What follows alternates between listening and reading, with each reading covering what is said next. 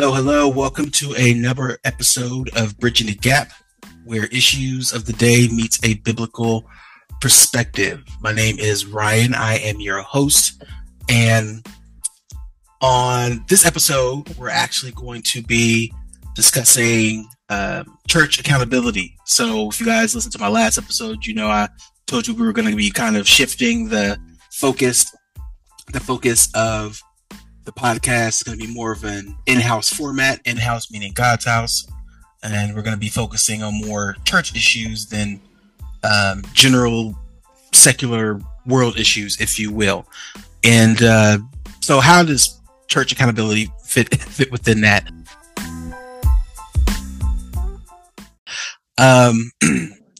I recently came across a video by a YouTuber. His name is Alan Parr. Some of you guys may have heard of him.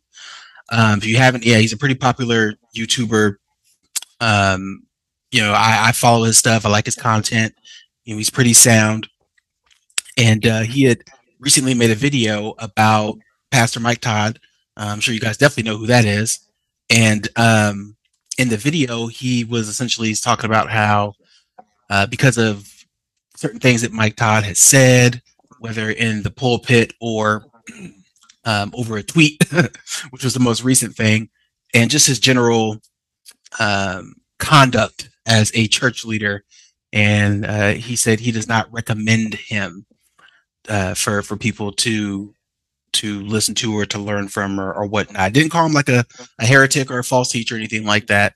He just said he doesn't recommend him. So anyways, he posted that, and many people in the church were divided, for lack of better words, over the issue. Some people felt like Alan Parr was charitable. I actually fall into that camp. Some people felt like he was a little harsh. Some people felt like he was overly critical, judgmental, what have you.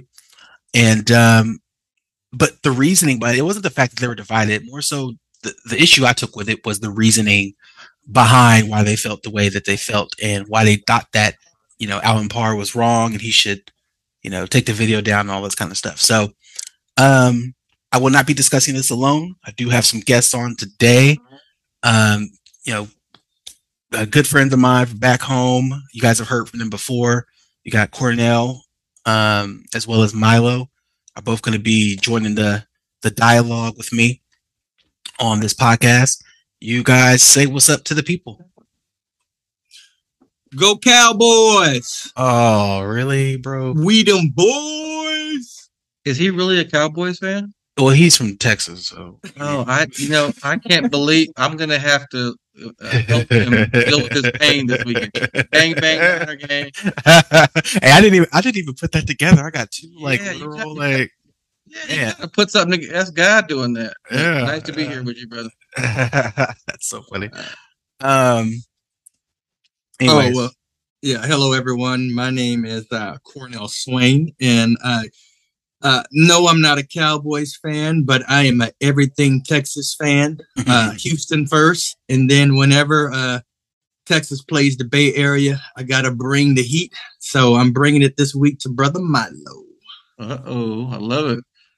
I'm a Niners fan, so I'm getting ready to beat those Cowboys. So you're gonna have to get over that Texas love for a little bit. But I love this discussion because I think it's going to be interesting because we might fall at different places, but still come to an agreement at the end because that's what Ryan does. He bridges the gap. And so I'm excited to participate. Well, hey, man, I mean, I certainly try. I don't know if I'm always successful, but, I certainly try. Definitely want to, find points of agreement. And honestly, it's at the end of the day, it's about the word. Like, what does the word say? And, that's our measuring stick. That's our guide for anything that we believe, anything that we do, in general. So that's what we're going to be working with today. But yeah, let's get right into it. So first of all, and we were kind of like off the air, Cornell, you said you saw the video, right? Yeah, I saw the video. Okay. My thoughts on the video? Yeah. Well, not quite yet. Okay. Milo, did you see the video? I saw the majority of it. Okay. So, not so much your thoughts on the video, In fact, I've kind of lightly spoken to you both about it, about it anyways. But like more so the what happened as what happened after the video is more so like what I'm going to talk about. So, and when I talk about like church accountability, there is going to be a slight emphasis on leadership. Okay, I mean everybody in God's house is to be accountable. You know, to someone. Not I mean not just like obviously like Christ. We're accountable to Christ, but within the church, like who's holding you accountable, whether it be a friend or a brother or, your pastor or your wife or, whatever the case, like, we're accountable to each other, on behalf of Christ, if you will. So, I have a few questions planned and, we're going to look into some passages and, see if we can get to the nitty gritty of it all. But I'll start with the first question, and then Milo, you can go first, and then Cornell, you can go after. So the first question is this: because because the emphasis is on leadership, and because um, part of the issue with high-profile leaders and pastors in the church, when anything they do is going to be publicized. Number one, and so whether it's good or bad, like we're going to see it, the public's going to see it. The church world's going to see it as well as the secular world is going to see it. So there's no way around that. But even if that wasn't the case, whether you were a popular pastor or leader in the church or you were unpopular, my question is just generally speaking, how should leaders in the church be held accountable? What does that look like to you? Milo, you can go first. Yeah, it's a great question, and separate from the video because I think we all are interested in like how that plays into the example. But that question, how should church leaders be held accountable? It presupposes two things in the question. The first presupposition is that the leader has been truly identified, because a properly identified leader has the ability to account. And so if you have the ability to account, guess what? You're going to be accountable. You have accountability. But if you're not a true leader, then we've missed the mark at the leadership identification stage. And then the other presupposition is that the leader's been properly developed, because people need tools and different things to get where God has called them to go. And so with those two presuppositions in mind, I think that how should the church leaders be held accountable? Church leaders should be held accountable by the local church leaders who they serve with. And I think the nuance that we're going to get into is this idea that the universal church can tweet or social media criticize someone else and think the universal church has the authority to discipline or hold accountable when it's a local church issue. And so I think we need to separate criticism from holding someone accountable. And so I think it looks like a local church plan where the leaders who are elders or senior pastors, and if it's a congregational issue or board issue, says, here's our process to rebuke, to coach, to discipline. And when we start getting into, and I don't want to get too far ahead of myself here, but when we start getting into the universal church trying to criticize, we get into what I think is the postmodern perspective, which is many interpretations of what happened. And I don't know how that helps us unify. So my thought is a local issue for holding someone accountable, but there is a universal role that's separate from that. Got you. Good answer. Cornell, what would you say? Well, I would start off by saying that I'm saying this in love, but I can't stand keyboard commentators, right? Amen. Now, I've listened to Alan Parr, and he's very balanced. So from that, I'll say that, I respect Alan from what I've heard his work, but there's countless discernment YouTubers who basically are saying this person is the Antichrist, or this person is a heretic, or Tony Evans is a heretic, or this person's a heretic. They're constantly going on these witch hunt heretic to build their platform. Mhm. Let's be honest. They're looking to build their platform, but in reality, they're not really speaking to biblical truth. They're speaking to, this is my camp's truth. This is the way that my camp or my denomination or the movement that I'm a part of sees the scriptures. And if you don't see it like we do, you're a heretic or you're this or that. So one, I struggle with listening to many of the people who are now. It doesn't mean that you shouldn't have it, because we're on something like that now, right? So I'm okay with it. But at the same time, I think that many times you have people who are actually trying to build their brand instead of really trying to build the church. So I want to say that first and foremost. So I don't think there's anything wrong with dialogues where people are doing it. But now that I'm a senior pastor and I have to preach every Sunday, Mhm. I know that I do my best to cross, every T and to dot every I. But Ryan, we were just on a phone conversation about my fat fingers and how when I text stuff, it always sends the wrong word. Yeah. And just the same, whenever, I preach sometimes, and I've heard countless preachers, they may not say the right word all the time, right? So all that to say, I wanted just to introduce that the church or pastors, the way that we hold them accountable is not by people online. Now, it's a good dialogue to have. It's a good way to introduce topics so that people can see things that they may not know. But I don't think it's a way that you should hold pastors accountable. Jesus, says, I am the Son of Man, right? And that was the nickname that he gave himself. And the Son of Man, coming out of Daniel 7, is talking about the Son of Man who's coming on the clouds, who's going to be given all authority, all power, that he will be worshiped, right? And then at the end, and then all through the scriptures, when he's healing people and doing miracles, he says, do you believe in who? The Son of Man, this man who has this authority. And then from that, in the Great Commission, what does he say? All authority on heaven and earth has been given to me. So now go and make disciples, right? So in essence, I'm now giving you this authority. I'm now commissioning you, right? So the authority resides in the church, right? And that's where the accountability is supposed to be had, is in the local church. Now you have certain denominations to where they're not congregational. They have, all the way up to their bishop or their pope or their presbytery, whoever's involved. And then you have more localized congregations. So however that's set up, I believe the accountability is supposed to be with the local church.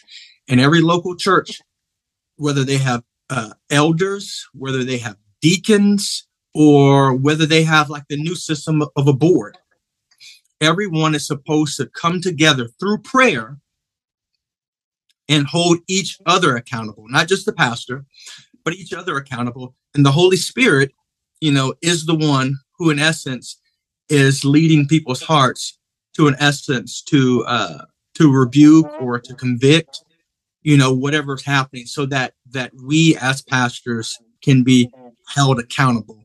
But it's a set up through a board, set up through elders, it's set up through deacons, and it should be set up through your local congregation. So that's why it's important when you set up your elder board, when you set up your deacon board, it should be through prayer, and not just because, this person has this or this person has that, because many times pastors set up yes men around them so that they can do whatever they want to do. And that causes a lot of problems, because they don't want accountability around them, because some people hold them so accountable, they may feel like they could never do anything, right? You got to go through so many channels to get anything done. So they say, all right, we're going to put yes men around us. So I think that it's important when you set up your elders or your boards or deacons through prayer, find men of integrity and not just yes men. I can't believe I agree with this Texas guy. That's amazing.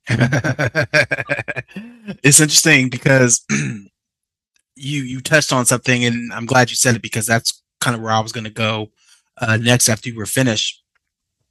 You talked about the idea of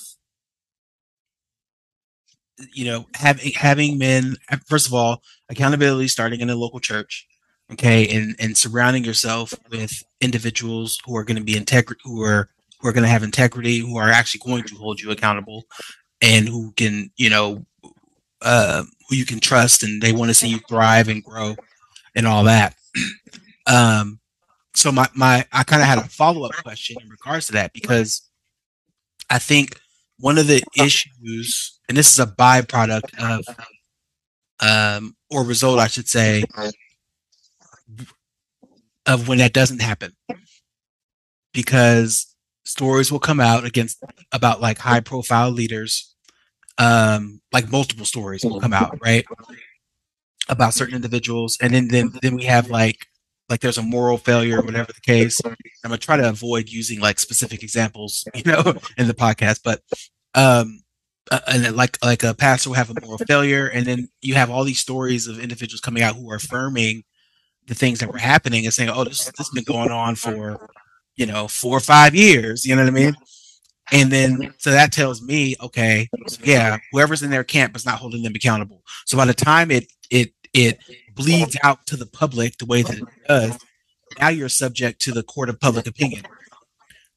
Now, whether that's right or that's wrong, that's something that we have to wrestle with, because again, the model that you were speaking to, Cornell, wasn't doing what it was supposed to do. So when that's happening, and this is kind of the follow-up question, what do we do then when the local church, when the local board or whoever is not holding the individual accountable and they're doing whatever they want to do? And I don't know who wants to go first, but I'll go first, and I'll let Milo bring it home. Let that bang bang Niner game. Well, one, let me just say this. I was reading this book, and I thought it was great, and I'm going to slaughter it.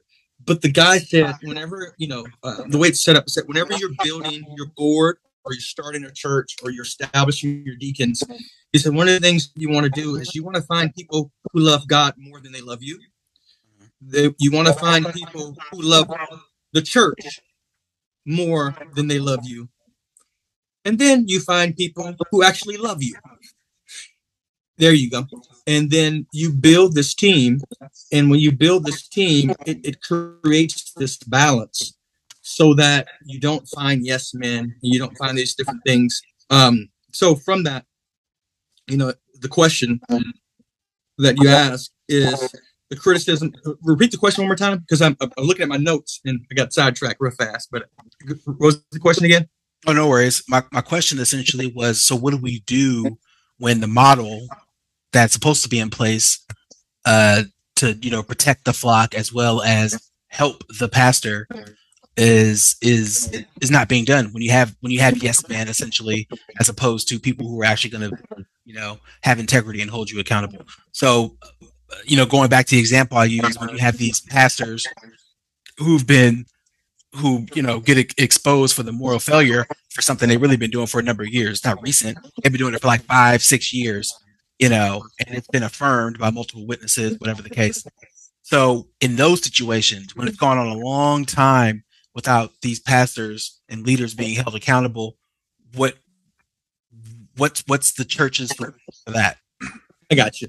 Okay, I just wanted to make sure. I thought that was it, but I believe just as you would replace a pastor, I believe it's the same that you should replace that whole elder board. If the elder board knew, or the deacon board knew, if you're going to get rid of the pastor, if you're going to fire a pastor, if you're going to admonish the pastor, when the system that was in place helped foster it, everyone needs to be admonished, right?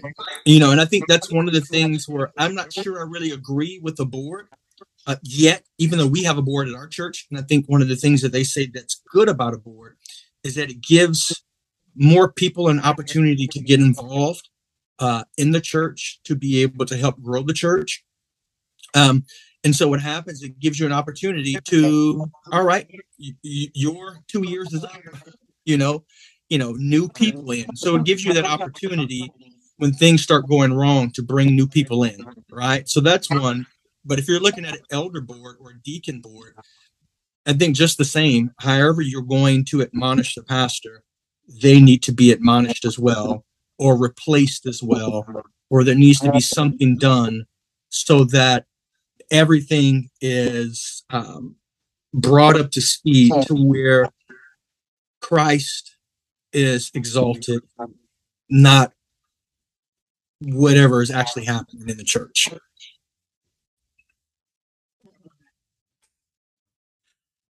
Yeah, I think that's a good point. Cornell, he's saying throw the whole church away, throw the whole board away. Milo, what are your thoughts? Well, I love the fact that we all seem to think that there's a local church thing that needs to happen, and because we're talking about accountability, but as we bridge the gap, the thing that I think we're missing is we have to see the difference between the church at large, the universal church, and then the local church. Because when we talk about the local church, we're talking about church hierarchy. We're a family and who's leading who in the system. Whereas in the universal church, we're talking about the body of Christ. And so what I think we need to do is, since we agree on the local level, is try to see what's the problem on the public level. What's the big deal about these public figures and the criticism that we have, or the way that we can hold them accountable. And here's my thought that I want you guys to consider. I believe there's a two-sided coin. It's all about motivation. And the one scripture that I have is, 1 Timothy 4, verse 16, watch your life and doctrine closely, preserve in them, because if you do, you will save both yourself and your hearers. And the first side of the coin is what motivates your teaching, because your life teaches something and your doctrine teaches something. So however you teach, what's motivating your teaching? And so what's happening is that when people's teaching in the church leadership publicly are off, then we see that and we notice that and we say there's something that's motivating your teaching that isn't scripture or isn't Christ or isn't the Spirit of God. And so that's causing the reaction. But here's the other side of the coin. And this is where I think in this, what we call postmodern type of world, we're missing. The other side is what motivates your criticism. Because what makes you criticize another man's teaching or life? And the challenge is identifying the obvious nature of self-serving motives in criticism. So if I criticize someone who has a bigger platform than me, and I think, you should be, as Pastor Swain said, Cornell sounds so much like a senior pastor now, by the way. I love that. He clearly he's grappled with these issues in a way that I appreciate. But the question is, I know that I'm trying to deal with church planning pressure or church growth pressure. And so the easiest way to grow my ministry is to show myself as someone who's genuine and covert, but I'm a better option than the guy you've been listening to. And so I'm concerned that we see the motivation issues with the teaching, but we might not see our own errors in our criticism of other people's teaching. And if we don't see that side of the coin, we're never going to be unified. Can I jump in on this real fast? Yeah. One of the things that he said that I really liked, and I was trying to process, is in this new age of ministry, right? You no longer really have to be a pastor or a senior pastor. Now you have a lot of people who are online doing things, and a lot of the stuff that's out there is great, right? It's great material. It's great. But at the same time, what's happening is senior pastors are now feeling like they need to keep up with TikTok or Instagram or YouTube ministers. So as a result, they're trying to make themselves cooler. They're trying to make themselves more relatable, or they're trying to say things in their sermon that are, it's on fleek. I don't even know what the word means, right? But and they are at the expense of their own local congregation. It seems like they're putting too much weight into the online presence to bring online viewers. Dude, just focus on your congregation. Focus on what you have and be faithful with that, and let God either bring or not bring, right? Yes, you have tons of people who are online building these online platforms, and they're blowing up. And as a result, there's pressure now on senior pastors to start doing things like that. Or once you kind of blow up a little bit, like an example, Michael Todd, because of someone that came to his congregation, put it out there online, and someone heard it on her platform and it blew up. Now there's the constant pressure of trying to stay relevant and attract that crowd, instead of preaching the word of God the way that God has given it to you, but yet you start adding more gimmicks or more this and more that. And that's where everyone's okay with it, because the church is growing.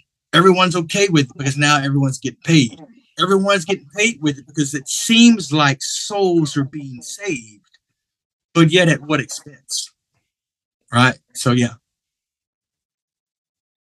Amen. Ryan, can I just add one thing? I know that we're getting, we're kind of sharing the same, thought process here. But when I go back to that whole coin thing and kind of piggybacking off what Brother Swain said, the first side of the coin, what motivates Michael Todd to teach what he teaches? And then secondly, on the other side of the coin, what motivates Brother Parr to criticize Michael Todd's teaching? Once we figure those two things out, we really have a framework where the local church and the universal church are speaking the same language. That's good. Yeah, because the issue is this motivation. Like, what does Romans, I think, 14:12 say? So then each of us will give an account of himself to God. And so if see, it doesn't matter if I'm overt and loud and boisterous, or if I'm sweet and kind. If I have my platform and I use it to criticize someone who's doing something more than me, here's the truth. Alan Parr is much more professional in his presentation than I am. And Michael Todd is like funny and interesting. Alan Parr is not funny. He couldn't tell a joke to save his life. And I don't think that Michael Todd could teach like Alan Parr. So the issue is you're criticizing someone who has a gifting that you don't have. And then the issue is, well, as I think Brother Swain was saying, well, we do church this way, and you would be better if you followed me instead of that person. So my hope is that for those of us who are church planning or church growing or serving, that when we criticize anyone else, that we analyze our motivation, because if we benefit from the criticism, we already know that there's some type of error baked into that process. And I feel like we can see the bad teaching, but we can't see the bad motivation. And if we don't see that side of the coin, we're missing the mark for where I think the church is headed. Gotcha. You guys both said a whole bunch. And I'm like, and there's so many segues I want to take with what you guys said. So I'm gonna try and do this, kind of take my thoughts one at a time based on what I heard. And I also want to play devil's advocate based on what you guys said to a degree, because I actually agree with a lot of what you guys are both saying. So, but I just want to make sure we're covering all our bases and we're being as well-rounded and charitable as possible. Let me see. So, Milo, you were talking about motivation. What motivates a false teacher to teach the things that they do, or I say the things they say. And then on the flip side, what motivates somebody to criticize that individual? So when you were using that example, obviously we're talking about two high-profile individuals, right? Mm-hmm. what if there's somebody who um who raises concern about, Alan Parr or Michael Todd, whoever the high profile leader is, or any leader for that matter, who has nothing really to gain, who doesn't have a platform, who's genuinely concerned about what they're feeding the flock. And when I say flock, we have to consider this because we're talking about localized church, right? Yes. Let's keep it real. Millions of people are hearing what these individuals have to say. So it's not just people at the local level who are either benefiting or not benefiting from what's being taught, but even on a global level, because of social media, because of these different platforms and the things that Cornell had mentioned. Mm-hmm. So to that point, if an individual raises a concern who does have a platform, like they just on Facebook, like, you saw the post and the thing that I posted, like I actually posted Alan Parr's video, and it had nothing really to do with Michael Todd. My feelings about Michael Todd are neither here nor there, but what he was speaking on,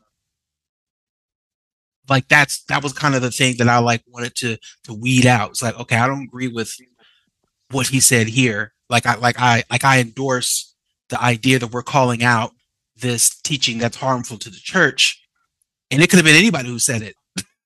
It didn't have to be Michael Todd. It didn't have to be whoever we're talking about. It could have been anybody who said it. No matter what, I'm keeping that same energy. You know what I mean? Right. So, is it impossible for an individual to have genuine concern and not have any ulterior motive or any bad motive, I should say, for calling something out that is unbiblical? And doesn't Scripture teach us to do that? To mark these teachings, to mark these individuals, not just the teachings, but even the person. Mark them. What are your thoughts on that? I can't disagree with anything you said, but I'm going to challenge everything you said. Okay. Because I'm a firm believer in the foundational presupposition of what we're arguing. And so the first thing is you're talking about a non-leader who's a leader because they're a Christian, but they're just an individual. So now we're talking about a different group than we started. So we have to deal with that differently. But Ryan, and I love that you're so genuine that you don't care to be called out, because I'd like to call you out. And I'd like to call you out by saying that I think you're missing the mark. And what I mean by that is you see what's wrong with the teaching of Michael Todd. And therefore, you agree with what Alan Parr did. What I'm saying is I agree with all of that, but on the other side, Alan Parr criticizing Michael Todd is a whole nother thing. So I think that you don't see that what Alan Parr did is its own kind of problem, separate from what Michael Todd did, because the people the local people that I see, and I know the post you're saying, I think they're not disagreeing with you. They're saying, well, he's got a different agenda. And so we have to see both sides. I can have a pastor who can teach, but his motives are bad. Well, then he fails the test of leadership. Or he can have great motives but can't teach the right doctrine. Well, then he fails. So there's two sides to the coin. And when you put it publicly, I think you keep defending Alan Parr and you keep saying what he's not doing. And I'm saying, no, he made a business decision to present himself in a beautiful way to be able to benefit himself while calling out the low-hanging fruit for people who are aware that some of that stuff isn't right. Because listen, I can't be funny like Michael Todd. I don't have that charisma. What I can do is do a whole video with music that uses him to get leads and then use that to grow myself. So the issue is whenever anyone, I don't care, go back to your question, the local church person, whenever they say they're concerned, right? Well, that's the side of criticism. Concern is a sweet way of saying I'm critical. So you're either criticizing or teaching. And the question is, when you're teaching, what's motivating you? And when you're criticizing, what's motivating you? And if you think if someone's sweet and nice when they criticize publicly, that it means they're genuine, I think you're missing that deceit comes out sweet and kind in this era. And the most covert loving pastors are triangulators, and they're pretending to be sweet when they really have a different motive. And so we should see. I'm going to shut up after this. Let me just kind of share this point. If I heard Pastor Swain do something that was like preach something that was wrong, which I can't imagine because he's, his heart is so connected to Christ and the Word. But let's say I heard that and I was concerned and I was hurt. Well, I can pray.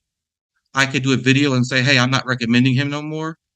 Or I could do a 28-minute video stitching his whole life together from Instagram with music in the back and really sweetly follow this neat agenda to meet the standard of being right and authorized to criticize. But I'll turn it back to you and say, under what authority do I have to criticize Michael Todd or Alan Parr?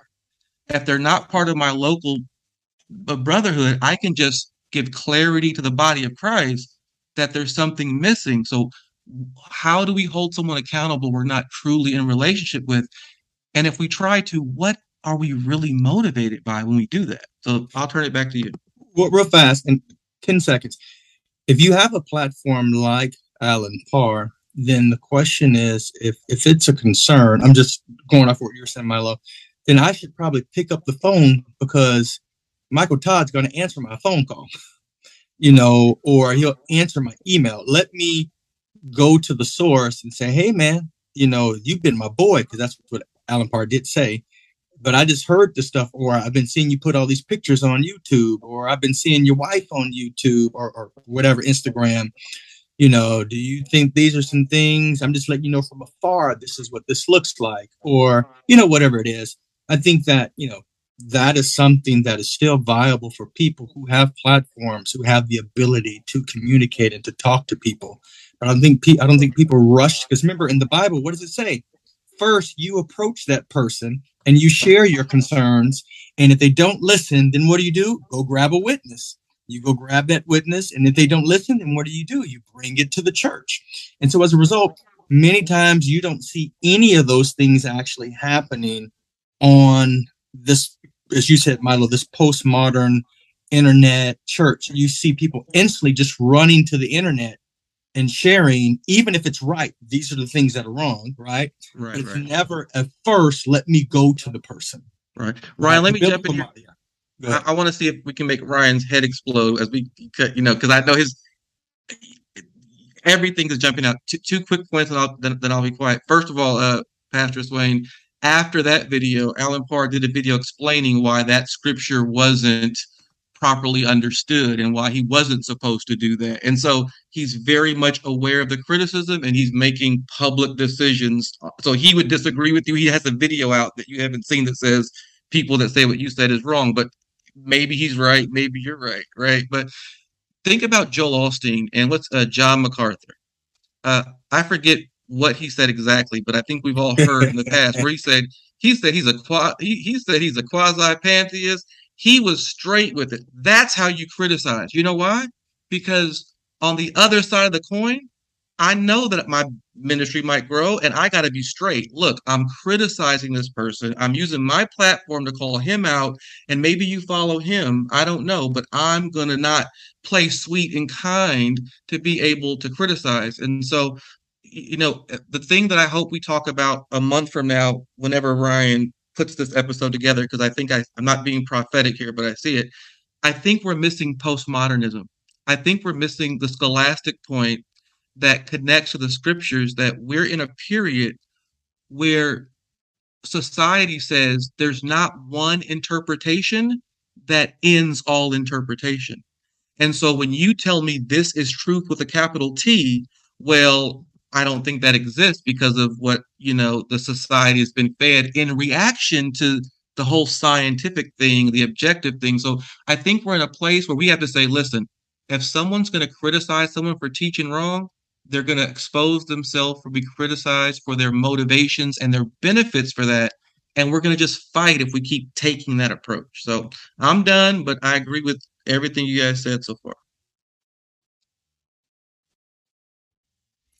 Man, I'm trying to like keep up with all the points you guys are making because they're such like they're so thought provoking and like insightful. And I'm like, I need to be taking notes. I need to write, okay, he said this, and I wanna respond to that stuff. But I think my memory is okay. I think I got it. um, part of what I'm gonna do is respond with scripture. Okay. Mhm. The first passage is in Matthew 18. Cornell had already referenced it. Matthew 18 and 15. It says, if another believer sins against you, now, before I keep going, there's a note that some manuscripts have against you. Some manuscripts just say, some manuscripts don't have against you. Okay. But I think the earlier manuscripts have, if another believer sins, it doesn't say against you, it doesn't make it like a personal thing. But anyways, after that caveat, if another believer sins against you, go privately and point out the offense. If the other person listens and confesses it, you have won that person back. But if you are unsuccessful, take one or two others with you and go back again so that everything you say may be confirmed by two or three witnesses. If the person still refuses to listen, take your case to the church. Then if he or she won't accept the church's decision, treat that person as a pagan or corrupt tax collector. Um, and I heard an individual actually speak on that passage, and what they said was very interesting. Then you guys tell me if you agree or not. I'm not sure how kind of where I land on it. I just thought it was an interesting thing to say. So Christ is saying this, and he was saying about that passage that going to somebody privately, which actually I changed my mind. I do err on the side of going to somebody privately. Like if you have that rapport with them, if you have that connection, you know what I mean, and they're sinning. We're talking about sin here, okay? That yeah, you should go to them privately. But the person was saying, he's like, I feel like that's not a command, that's not a mandate, that's a courtesy. I'm not sure if you guys agree or not. He was just saying that like, he's like, I feel like it's a courtesy. It's like I don't feel like I owe that to an individual. It's a nice thing to do. It's a nice gesture, but it's not something that like I'm commanded to do. Go to them privately first, and then deal with it in the public sphere or whatever the case. So that's one passage. The other passage I wanted to bring up, which kind of it kind of goes in conjunction with that one. And this is in 1 Timothy chapter 5, verse 19. And it says, do not listen to an accusation against an elder unless it is confirmed by two or three witnesses. Those who sin should be reprimanded in front of the whole church. This will serve as a strong warning to others.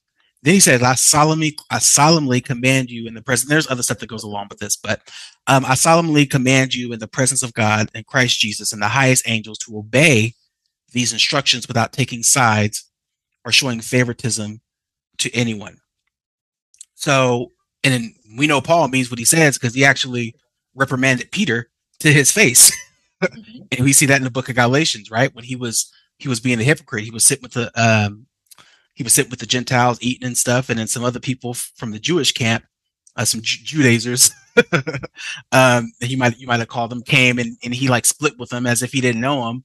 And not only that, and this goes back to your original point, Milo, where it says watch your life and your doctrine. It's not just the fact that Peter did that was wrong. He had other people following him.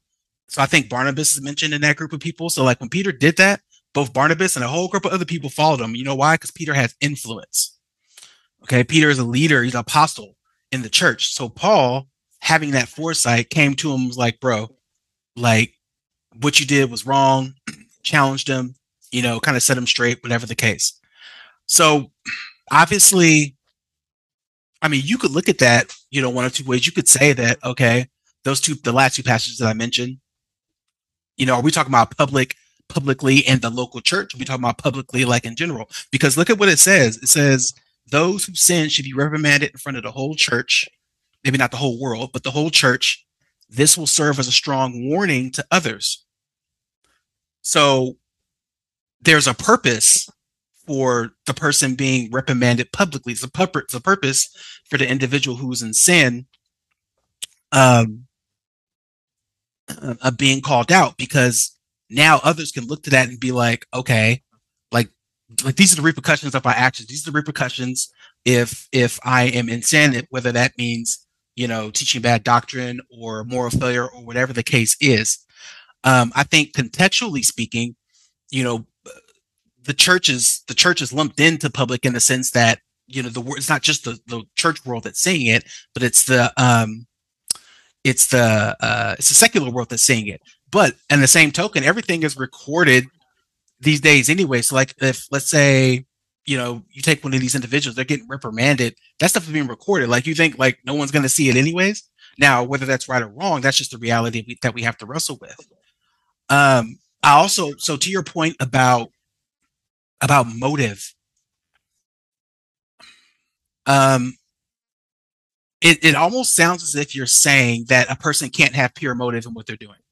It sounds like the person who's criticizing, and I feel like I don't feel like criticism is like, I feel like that's a strong word. I feel like when, like, the conversation that we're having, or even the conversation that we had on Facebook when I posted, I was like, was that criticism? I feel like there's such a negative connotation to that, in the sense that if because I did that, like, I was in the wrong, and anybody who kind of supported that position. And for the record, I didn't necessarily agree with everything that Alan Parr did in the video. My main thing, and I actually clarified this, my main thing was just about the teaching. Now, granted, why post the whole video if it's just about the teaching? Because, well, that's what happened. Like it's like Michael Todd, like he did what he did, he said what he said. Somebody made a video about it, and I was like, yeah, I agree. I don't agree with his teaching. So, like, I tried to be clear on that. But this idea that an individual can't have pure motives while calling out sin, whether it's in conduct or doctrine, I mean, Paul was doing it all throughout his letters. Are we calling him wrong? That's kind of all I have for now. I don't know if Cornell, if you want to respond, or Milo, if you want to respond first. Well, I'll respond just brief. I'll be honest. I don't like online stuff. I just don't. Like, when they basically told me that we're going to be streaming everything, I just start cringing. Like, whenever I preach, or whenever I, witness, I like doing it in the confines of the people who are in the room, right? Because it's personal. I believe it's personal. I believe that Christ has given me to be an overseer over a flock that he has given me, right? It's his flock. I'm the under shepherd, and this is the flock, right? These are the people. Everybody online, I don't know them, right? I don't know all those people online. And what I know is that a lot of people online, they're online for the most part because they're skeptics, or, they're keyboard warriors, who knows, right? A lot of times, that's the way I feel. So I just struggle. So talking about coming in with motives, I'm coming in with the motive of, I know that people online can be very harsh. I know people online will nitpick anything and everything that is said by some of the most faithful pastors who are doing their best to stay faithful, and they'll start nitpicking, they'll do this, they'll do that, right? And then there's others who are more charitable, who don't nitpick, and like, man, this guy's a good guy, but he's had like 10 bad sermons in a row, of whatever it may be, right? But so I'm just letting you know, that's my motivation coming into this conversation. That's kind of where I err. I know that not every pastor gets it right, but tons of pastors still try to stay faithful to the text, even if they mess up. But you have people online who are waiting and watching to fail, and to be honest, to be jerks. Because you say, I mean, that's not a command.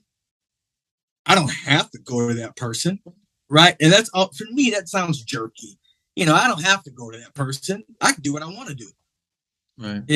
I just come and put them on blast, right? But compassion, the way that you love, Jesus said, that these are my disciples by what? By the way that you love. In the way that I love, hey, I'm going to come to you first. I'm still going to put it out, but I'm going to come to you first, right? And so that's where I kind of sit with it. Amen.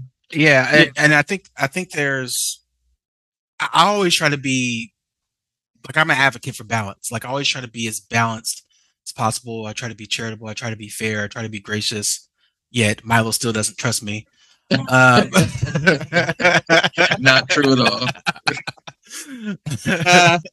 No, I'm joking. I'm joking. But I understand. I understand where Milo's coming from, though, because in the sense that I've actually experienced that. The individual who, yeah, they're sweet and they're nice, but there's an undertone of like, yeah, it's like hypercriticism, judgment. You know what I mean?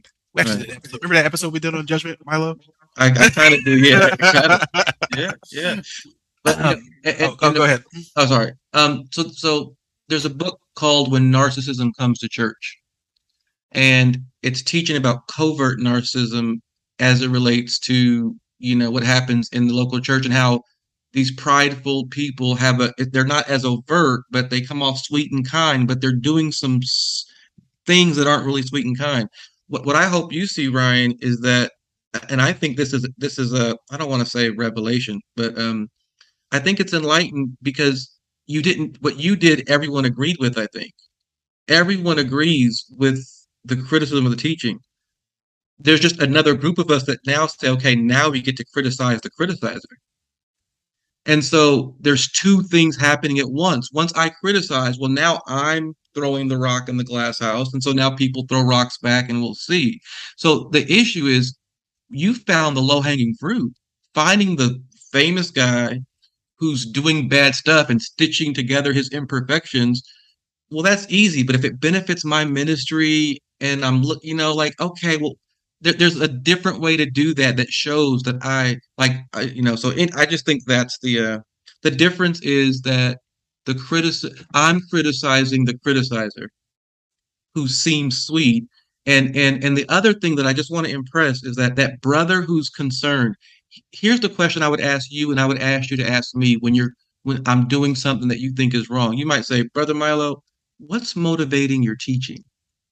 Because your life is teaching me something, or your doctrine is teaching me something. And so I'm thinking of 1 Timothy 4, but Philippians 2, verse 3 and 4 says, do nothing from selfish ambition or conceit. So what's motivating you to criticize this pastor way over there that you have no authority over?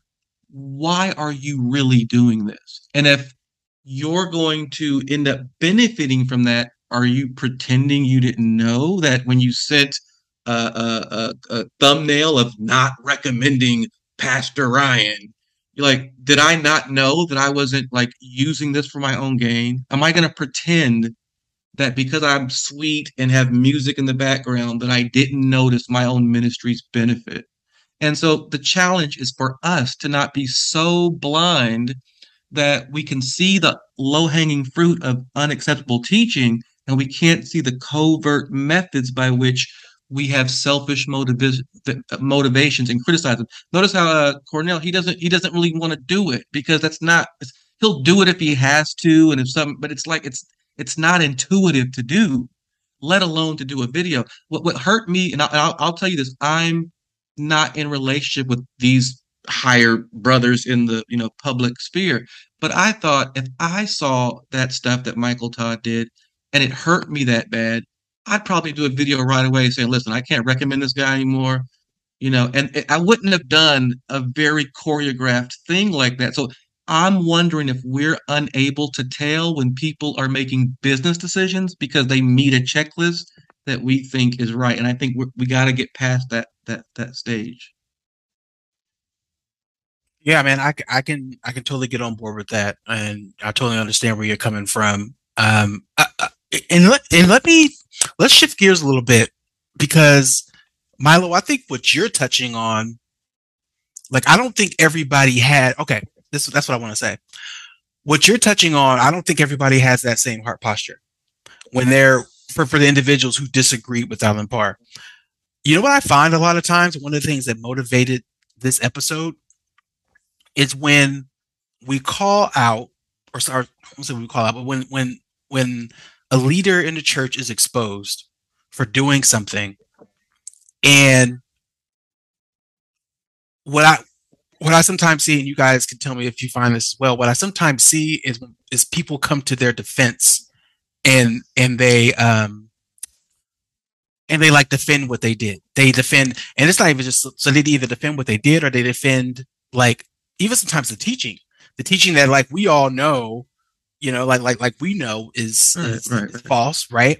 And so I think for me that's the thing that I'm most combative about is like why are you defending this? Like now we're fighting two fights. We're fighting against like the teaching. Now we're fighting against the individual who actually thinks the teaching is true or that the conduct is true. You know what I mean?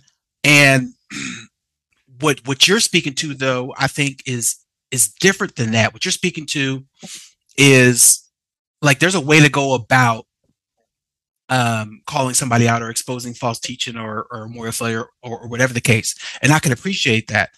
I just don't think that everybody who disagrees were disagreeing for the same reason that you were disagreeing. Does that make sense? Right, it makes perfect sense, but I think you're bridging the gap. So you've literally took the conversation and you brought it to like where I've been seething. And I love that you can do that to kind of like connect where we're having the same conversation on different sides. But to that point, if a police officer pulls over a man for a DUI, the reason why the police officer can't make any mistakes is because he's the one judging and he's the moral authority. Mm-hmm. So the lawyer says, I don't care that my guy was drunk driving. This police officer made this mistake, so you can't hold him accountable. I think you and I are gonna, we could probably talk for hours about this, but I think that most people see the criticism and they don't even care about what's being criticized because it's obviously something wrong. When a man, you can tell when a man is trying to belittle another man in front of his woman, So you can tell when someone has an agenda that's no matter how sweet it sounds. And so I think there's two equal problems. You see that one side, and I think your heart is like, I'm done with the church allowing this false stuff to continue anyway, and I'm going to call it out. And I think you just have a heart for that. I think the majority of the people don't necessarily have the same heart posture, but their issue is, I can tell a fake dude when I see one. And Alan Parr is the real deal, by the way. But that video, if I talk to him, you remember how Martin Luther had the 95 Thesis? Yeah. But it was all about indulgences. So he didn't have 95 problems. He had 95 ways, this one problem. I could do 95 ways that video did not have the right motives. Mm-hmm. And you seem to keep saying you keep defending the motives of Alan Parr as if you know them. And it's like, okay, you don't see the criticism part that I see. But I clearly agree with you that what he said about Michael Todd can't stand, but it doesn't change the fact that I'm more upset at the criticizers than the bad teaching. I think the issue is people are choosing which one. And to your earlier point about the person that says, I don't feel I have to follow that command, that's just someone that needs to be discipled. Like if you're not following Jesus and you think that his teachings are suggestions, well, there's something missing in the discipleship equation. But no, I think that I love what you did. What hurt my heart is I agree 100% with what you said and why you sent it. But I flipped the coin over and I chose that side because I think that's where the church is going to lose in evangelism in the 21st century if we don't see that side. Okay, so a couple things, and then Cornell, I'm sure you have some thoughts you want to share as well. I don't like 100% endorse like what Alan Parr did. I hope I'm clear on that. Yeah, you are. Yeah. I'm not like defending him per se, like as much as I am. What I'm advocating for is the gesture. And when when I say that, I mean like the idea, the concept of of what he was trying to do. Now he may not have executed it correctly. Like that's where the debate is. You know what I mean? That's where the tension is. Is he could have gone about that a different way? And yeah, you're right. He certainly could have. You know, but I still, and I'm not, and talk about motive. Like I'm not even pretending to know like what his motive was. I'm just saying that what he did is without getting into like the details of how he executed it, what he did, like the idea of calling something out is like I don't fault him for that. You know what I mean? Like I'd rather him do that than not do it. I guess is my point. Now, doing it in a certain fashion, doing it in a way that's going to be more fruitful and not going to, cause a divide that we're seeing. Yeah, we can have a conversation about that. But do I disagree with the fact that he like did it at all? No, I'd rather him do it than be silent. You know what I mean? And there was something else you said.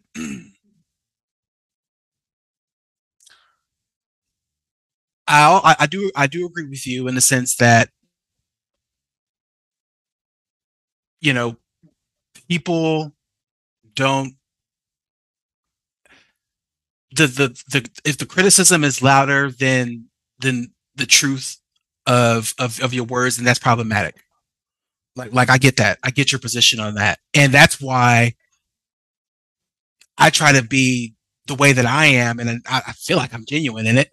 You know what I mean? Like I feel like my motives are pure when I'm talking about a thing that I'm agree or disagree with or whatever the case. And maybe that's not everyone. Maybe that wasn't Alan Parr, but I do agree that. So it does start with right motive, number one, and I feel like that right motive more often than not is going to result in an endeavor like this that might be more fruitful.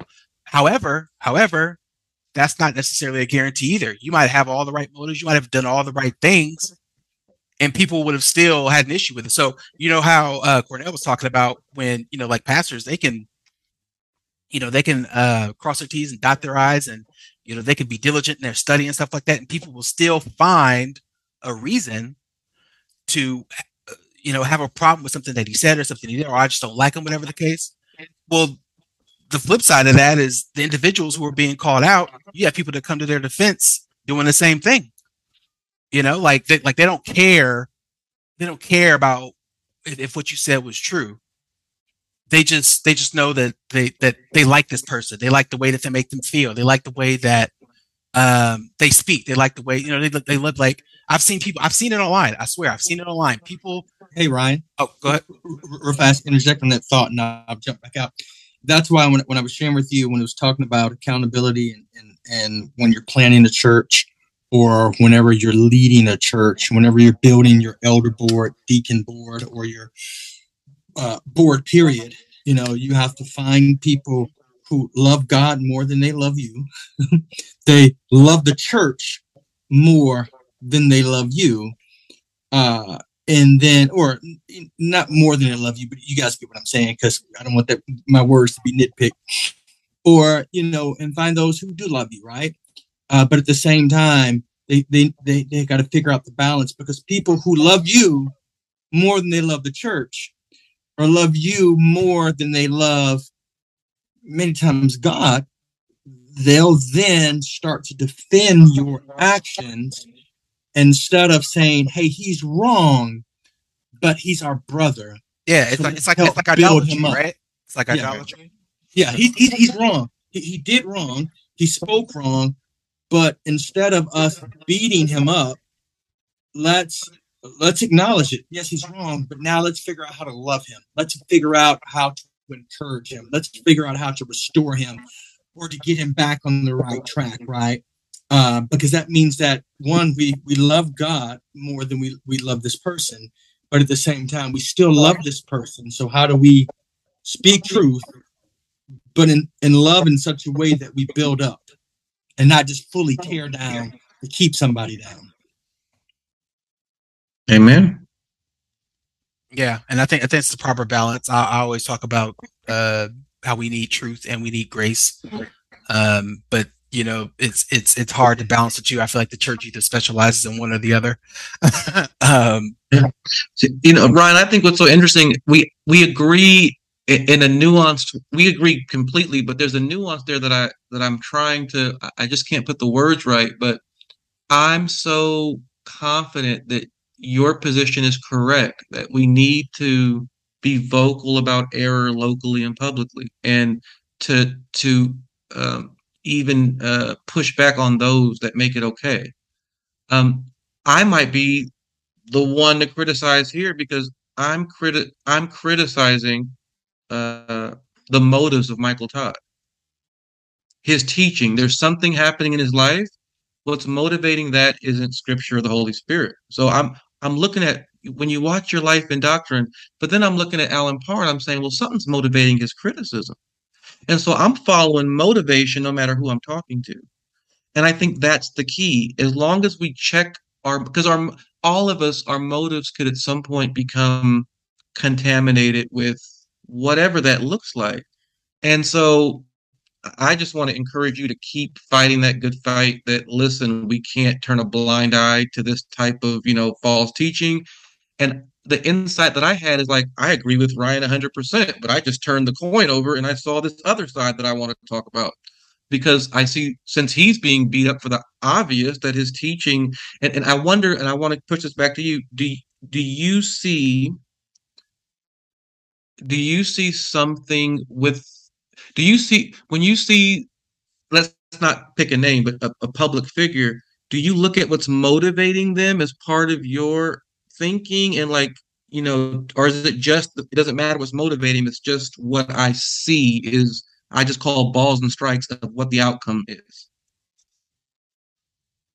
Yeah, motivation is definitely a factor, and the reason is, and you can't not confront that, because I feel like there's times when not everybody that says something false is a false teacher, and not everybody that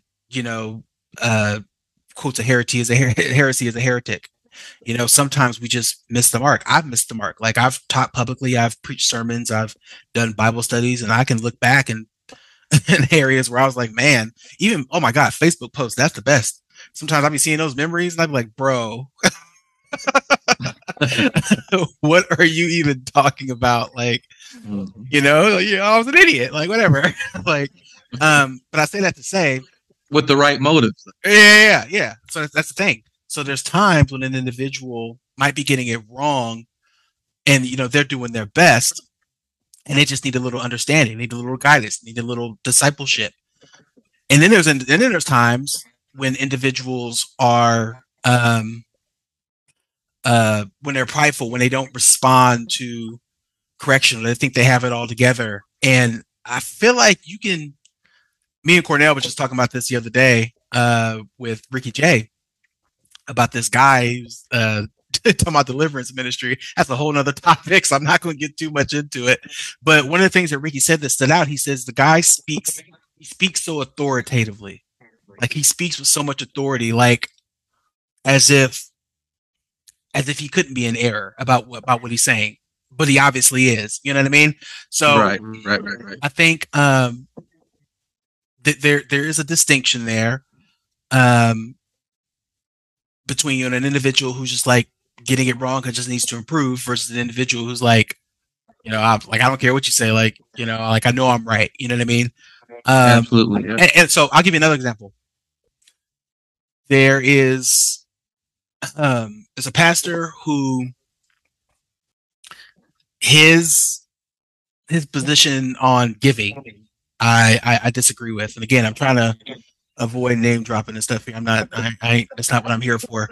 But for the sake of discussion, there's a pastor that I know who I disagree with on his position on giving and tithing. And I feel like we have enough hermeneutical value that we can deduce, what, like, like how we're supposed to give. And the individual that I'm speaking about is also very intelligent. He's a smart person. So that tells me that either because of where you land when it comes to that, you either are grossly misinformed or you're being deceptive, and there is no middle ground. And I'd rather it be the first one. I'd rather it be that you were just ignorant, but I know that's not the case.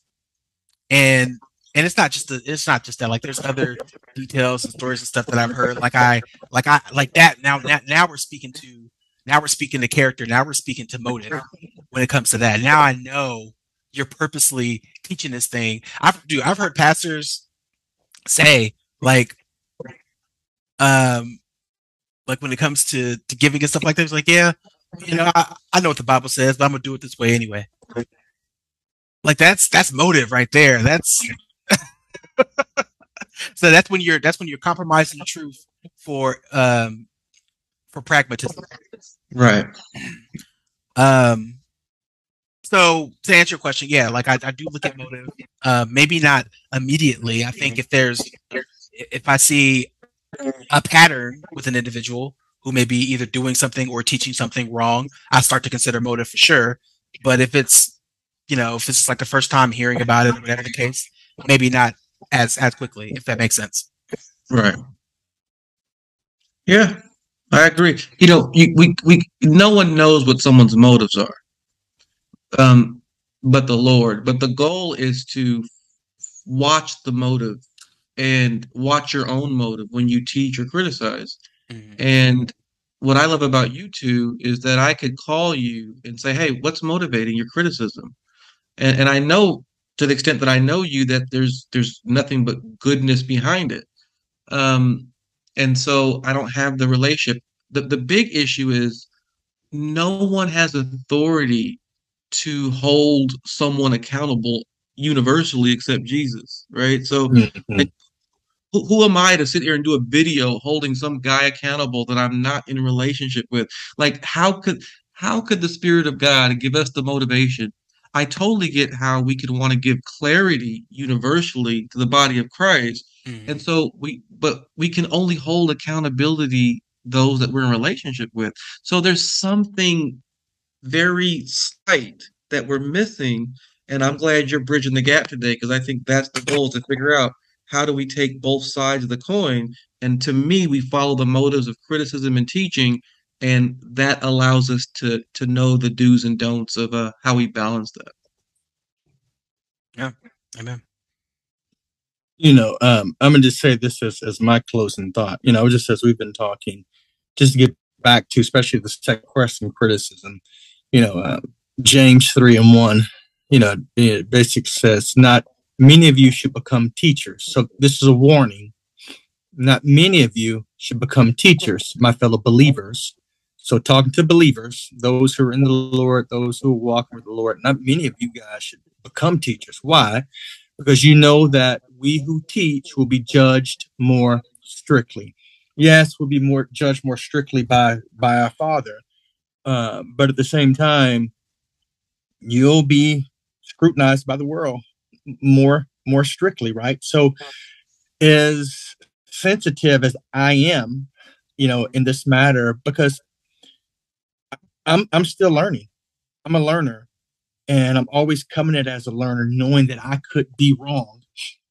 And it's the Holy Spirit, even though I've studied, even though I went to school, even though I have knowledge, but at the same time, I could be wrong. I don't want to be wrong, and if I am wrong, present to me where I'm wrong so where I can correct it, right? So that I can make it right, make it straight, because I know that we're going to be held accountable. I know that I have to be, because that's what the scripture says. I have to be held accountable, and it's going to be more strictly than I want, but I need to be ready for it, because that's how we prevent ourselves from perishing, and we prevent others from perishing.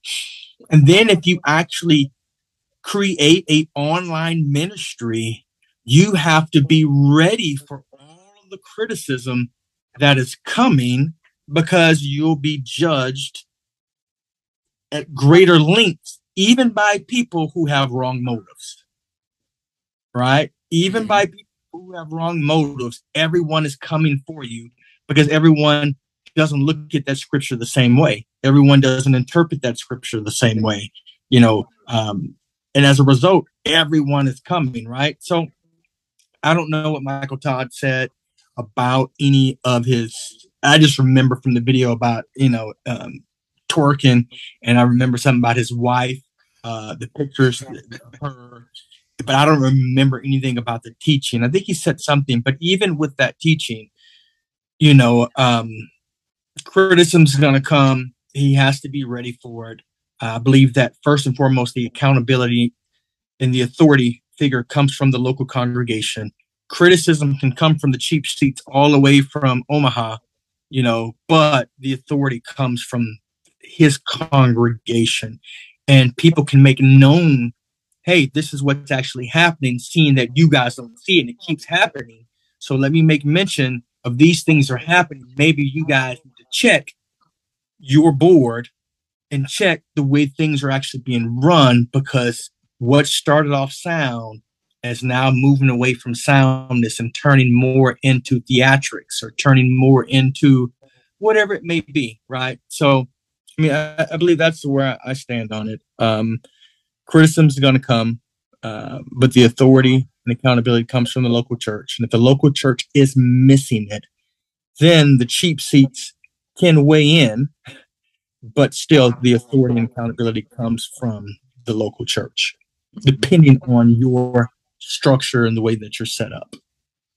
Yeah, and I think that's maybe not all the time, but I think a lot of the time, kind of what you mentioned about if the local church isn't handling it, then the universal church weighs in. Like, now, there's on the flip side, there's times when the universal church is going to weigh in regardless, of whether it's being handled or not. Yeah. I consider like Matt Chandler, in the situation that he was in.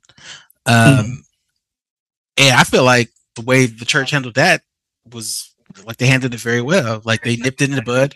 Like this dude got sat down for some Instagram messages. Like he ain't even like, he didn't go on a date or nothing with the girl or cheat or nothing. He's just like, bro, like they sat him down for preventative, for preventative measures. You know what I mean? And even then, there was still a whole bunch of criticism going around, a whole bunch of like speculation about what was happening and stuff. So the church, he has a big platform. A big platform, so they wanted to nip it in the bud before any kind of and then they kept what he did in house. Yep. This is us. The whole world doesn't need to know. This is us. We're going to keep it in house. With those who are involved, we're not going to air our pastor's dirty laundry. And it didn't seem like it was dirty.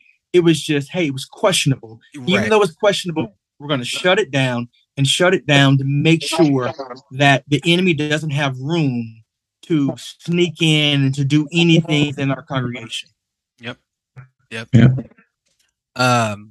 Yeah, I love the way that they handled that. And I think that's the model. And you kind of spoke to that earlier in the episode. We just don't see it all the time. And that leaves room, like you said, for the enemy to cause all of this dissension and stuff that we see, which I don't agree with. Like, I don't like that. I don't glorify that or celebrate that at all. But I think in the midst of that, one of the things I like to try and do is, like you said, Milo, bring some clarity, You know what I wish we would do more of? You guys remember the elephant room? You guys saw the elephant room, right? Yeah, I saw that. You never seen the elephant room? Okay, so the elephant room, Milo, and for anybody who my listeners who doesn't know, elephant room was this little segment that a number of church leaders came together, and they would bring like high profile pastors. So like one of them had Matt Chandler and Steve Furtick, for example, and go against each other. Right. So Matt Chandler and Stephen Furtick had different positions on missiology. And if ministry, how much should be like inward focus versus outward focus. Like that's in a nutshell, that's what it was about. Right. And so they brought them together to have a like a friendly like dialogue / debate about it. And they were both going to like state their positions. Other person gets a chance to respond. Just like a standard debate would go. And I thought it was very fruitful. You had a mediator, okay, so who was also a pastor, and a leader himself. Was that James McDonald? Is that who it was? So the guy who's the mediator. hey, no, we ain't got to. No, not that part. But the guy who's the mediator came under tons of criticism and is no longer a pastor at his church. And he was the mediator of the whole process. How ironic is that? Look, he's in the room, not just the elephant. Yeah. Anyways, what I appreciated about that and why it'd be dope if we saw more. We probably won't, but number one, you get to see brothers coming together. You get to see like that idea of bridging the gap, right? Like, we're trying to create unity. We're trying to find agreement. Number two, a lot of individuals who follow these men will be enlightened, will be informed in the process. And we won't, I think it'll eliminate a lot of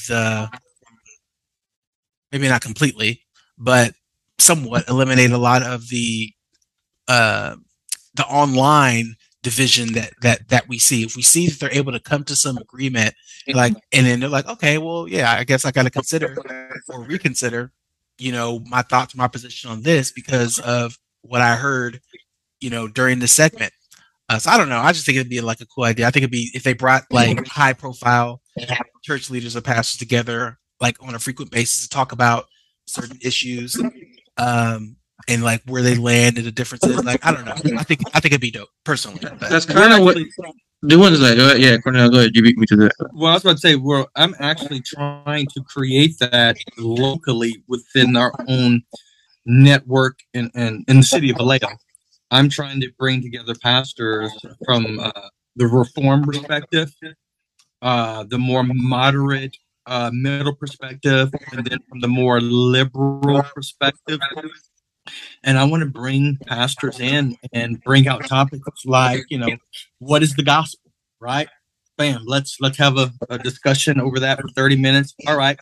Then, how can we be saved, right? There's another conversation, and then another one is, what's your perspective on healing, right? Or whatever the topics are. Let's lay these topics out. And as we lay these topics out, how do we show that for the most part, many of us are closer together than we are further? But if we are farther away, then how can we still have a love for each other? Or how do we still basically say, hey, these are the majors, let's major on them and let's work together. Now, you may not be able to work together with people, but the perspective is to hear different sides, and then where is the love in all of it? Because the church right now is more divided than ever, and we need to come together. So yeah, we're looking to have that here in my community, probably in May or June. Yeah, man. This was a very, this is a very awesome dialogue we had. Yeah, I don't know if you guys had any last thoughts. I think Milo said everything you wanted to say. Cornell, I feel like you kind of said everything you wanted to say as well, but just want to make sure I didn't leave anything out. I would. So to Milo's point, trying to find a balance between number one, like talking about like motivation, like what motivates an individual to do something. Because even if you don't know an individual's motive, like 100%, like you get kind of a feel for it, right? You're like, you know what, I don't think they meant X, Y, and Z. And maybe even giving them the benefit of the doubt. I feel like we, like biblically, we should be trying to err on the side of that more so than not, and more so than we probably see. And then so again, finding that balance between grace and truth, like trying to be gracious, and while also being honest about a situation, being honest about, what somebody did or what they said. Because at the same time, if you're not honest, you can't heal. If you're not honest, you can't improve. Right. So for me, it's just about, trying to find that balance and trying to inform, trying to bring clarity, trying to educate.